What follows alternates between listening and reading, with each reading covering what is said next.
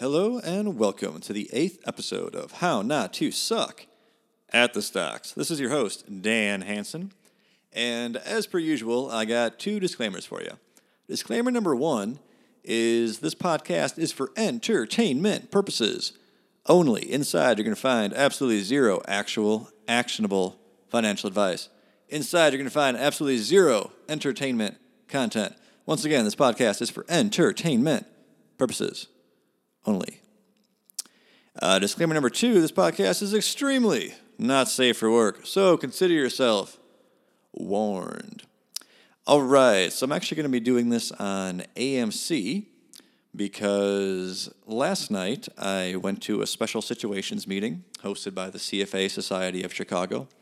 And basically the way it works is they announce the company in question, and everyone individually does the research. Then you come to the meeting and you talk about the company for about 90 minutes. I will admit I was woefully unprepared from the standpoint this company was a lot more complex than I had given it credit for. So I really only had time to read the 10K and read the 10Q. I never really got to dig into the numbers too hard. And also, so let me just flat out say, everything you hear on this is going to be my analysis. I'm not going to quote anyone from the meeting because I wouldn't want to do that without their permission. I know this podcast is not safe for work. I know it's unprofessional. I don't want to associate these professionals with this podcast. And there you have it. And also, when I go to these meetings, I don't want the other people to think that what they're saying is a matter of record, and here this asshole is going to, talk about it on his podcast and out people for their opinions that they may think they're giving in private. So in any case, moving right along. So if I say something stupid, you can be 100% certain it is my stupidity. So let's get right down to it. AMC, number one, do I understand the business? I like to think I do. I understand the customer-facing part of it pretty good. You go to a movie theater, you buy a ticket, pretty easy. As for how it works with the film expedition costs, like how the ticket revenue is divvied up between the theater and the studios, I understand the general gist of how that works.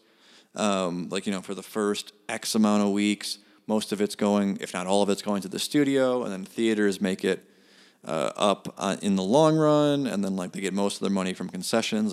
Very broadly speaking, I understand that, but I'm not intimately knowledgeable of how that works, but I'd still say I think I understand the business. Number two, is the company going to be around in 10 or 20 years? So let me clarify. I think that the movie industry, will definitely be around in 10 or 20 years. I think the concept of theaters will be around in 10 or 20 years. I think the brand name AMC will be around in 10 or 20 years. But as for this specific company, as it stands today, I'm not so sure, and there's two reasons for it, which I'll touch upon. One is they have a shit ton of debt, and I'll get more into this later, but they did a bunch of acquisitions, leveraged acquisitions for companies that already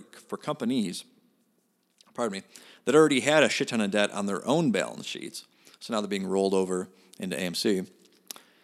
And two, I think this space is highly susceptible to technological innovation.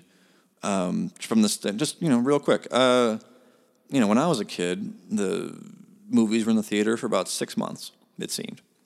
Now it's probably closer to about 3 months, and in their 10K, they actually mention how that could go to 0. So just imagine how that could look like, what that could look like. Disney having their own Netflix type thing they're building. You could envision a scenario when they release a new movie, they release it straight onto that web service, cutting out the middleman. Now, is that where it's going? I don't know, but it's possible.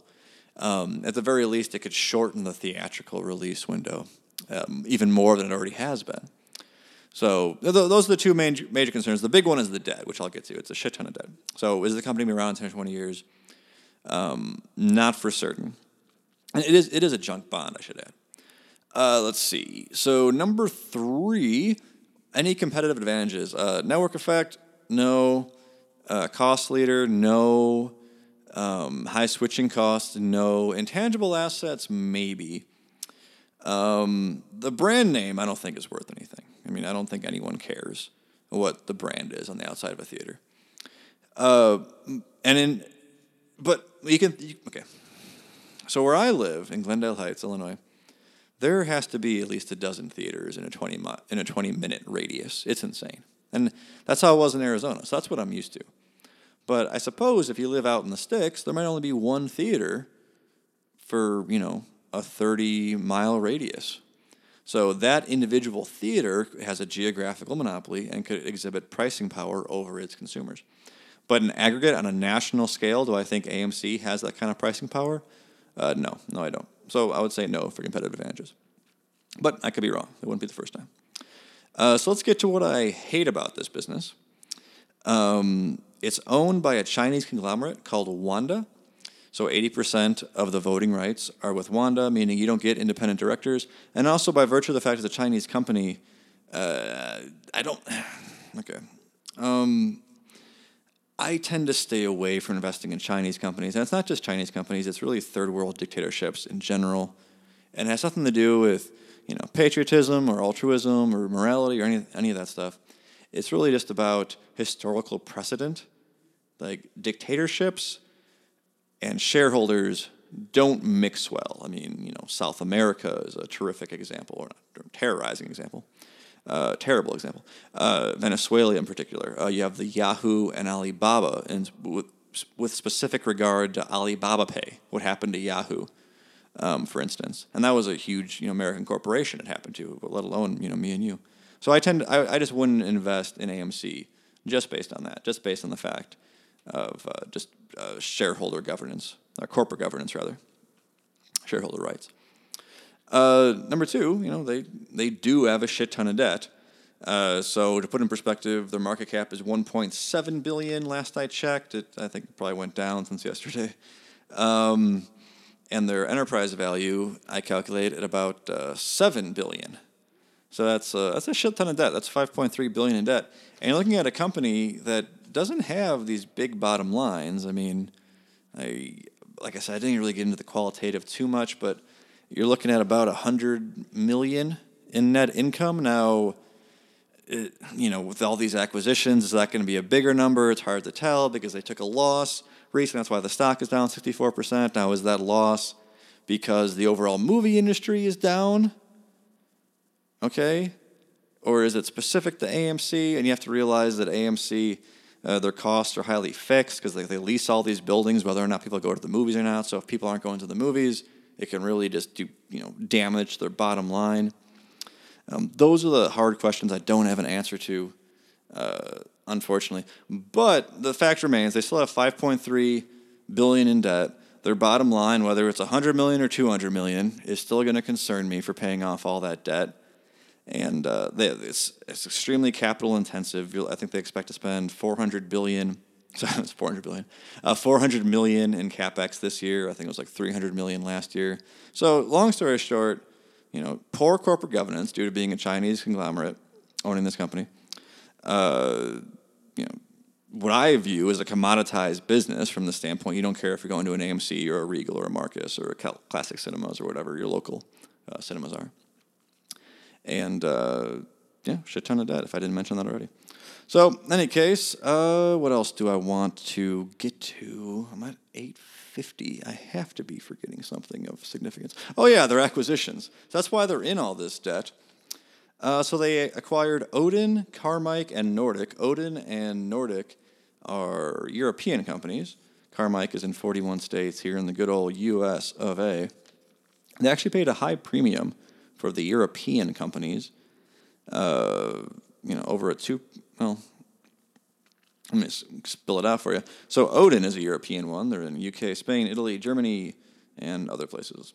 They bought 242 theaters with that acquisition at a $6.9 million per, according to my calculations. My calculations is using enterprise value. It's counting lease obligations as debt. It's counting other long-term liabilities as debt. Maybe your calculations would work out differently, but just using mine. The Carmike acquisition was 271 theaters at an average price of $4.75 million per theater. And the Nordic, which is in, I didn't put where Nordic is in. It's in the Norwegian countries of Europe. They bought 71 theaters for a price of $13.3 million per. So more than double the American theaters. So the rationale behind spending a premium on the European theaters is thus, this is according to their 10K, just you're talking about highly centralized population centers in Europe with a lot less movie theaters per capita than here in the United States. But the flip side of that is they spend a lot less at the movies than we do. But apparently they still thought there was some good opportunities for price gouging in Europe. Let's see what else. So the acquisition. Oh yeah, so these companies had a shit ton of debt on their balance sheets when they were acquired. AMC had to take on more debt to acquire these companies. So that's where you get all that $5.3 billion in debt from. Let's see, what would be my next point? I don't think it's on this sheet. Let's see. So there's MoviePass. I want to get to that at the end. I could have swore there was one more thing. I guess I'll get to MoviePass now, and if I remember the other thing, I'll remember it. But so MoviePass, so technological innovation, this is just one such example of something that can happen. So MoviePass is a company, you may have heard about it, it's in the news, AMC is suing them. The CEO of MoviePass, he's a co-founder of Netflix, he's a former president and CEO of Redbox, so he knows something about disruption in the movie industry. And their business model is this. It's $10 a month for a subscription, and in return, you get to see a movie a day, a 2D movie a day, at any movie. It works in 91% of the movie theaters in America. Okay, and so AMC is saying this is ridiculous, this business model's never going to work, it's going to drive down the public's faith in the movie industry, yada, yada, yada. That's a bunch of bullshit. And then MoviePass's explanation for what they're going to do is also bullshit. They're basically saying we're going to provide such a great value to the movie theaters that they're going to become a valuable partner for us in the future. What I think MoviePass is trying to do, which is basically the same thing the press release says, except in more correct terms, I think they're trying to drive up the number of subs that, use MoviePass to a point where they actually get pricing power over the AMCs and the Regals. And so that's why AMC is suing them. That's why AMC is afraid of them. And even if MoviePass doesn't work, even if it goes bankrupt, which, it's a new company, so it probably will, it can still do damage from the standpoint that it can lower how much people expect to spend at the movies. So when a suicide bomber is running at you, you're not exactly concerned with his long-term health. You're more concerned about your own. So if I was AMC, I would be concerned about MoviePass. And other such technological advancements that can occur in that space, like I said before. And I never did remember my other point. Let's see. I think I made notes. I didn't look at them, but I did make notes. Let's have some awesome dead air time. Okay, let's see. Oh, recliners. Yes. Okay. Give me a minute to talk about recliners. So you may have noticed more and more of the theaters have recliners in them.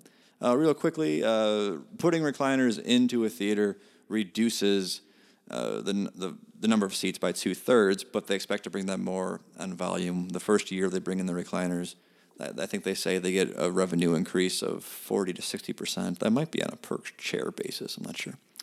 But in any case, and their plan is to not raise prices the first year they bring in the recliners, and then after that to really gouge you.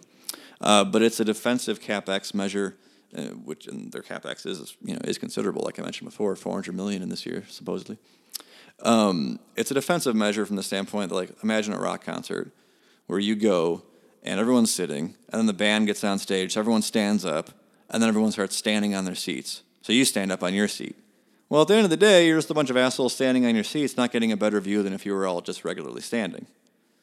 Right? But, so that's kind of what happens with these defensive CapEx measures, is every company starts to put in these recliners, and at the end of the day, it really doesn't help out any of the companies. So that's my point that I wanted to make. So, all right, thank you very much for listening. This has been Dan Hansen with How Not to Suck at the Stocks. Over and out. Okay, bye-bye.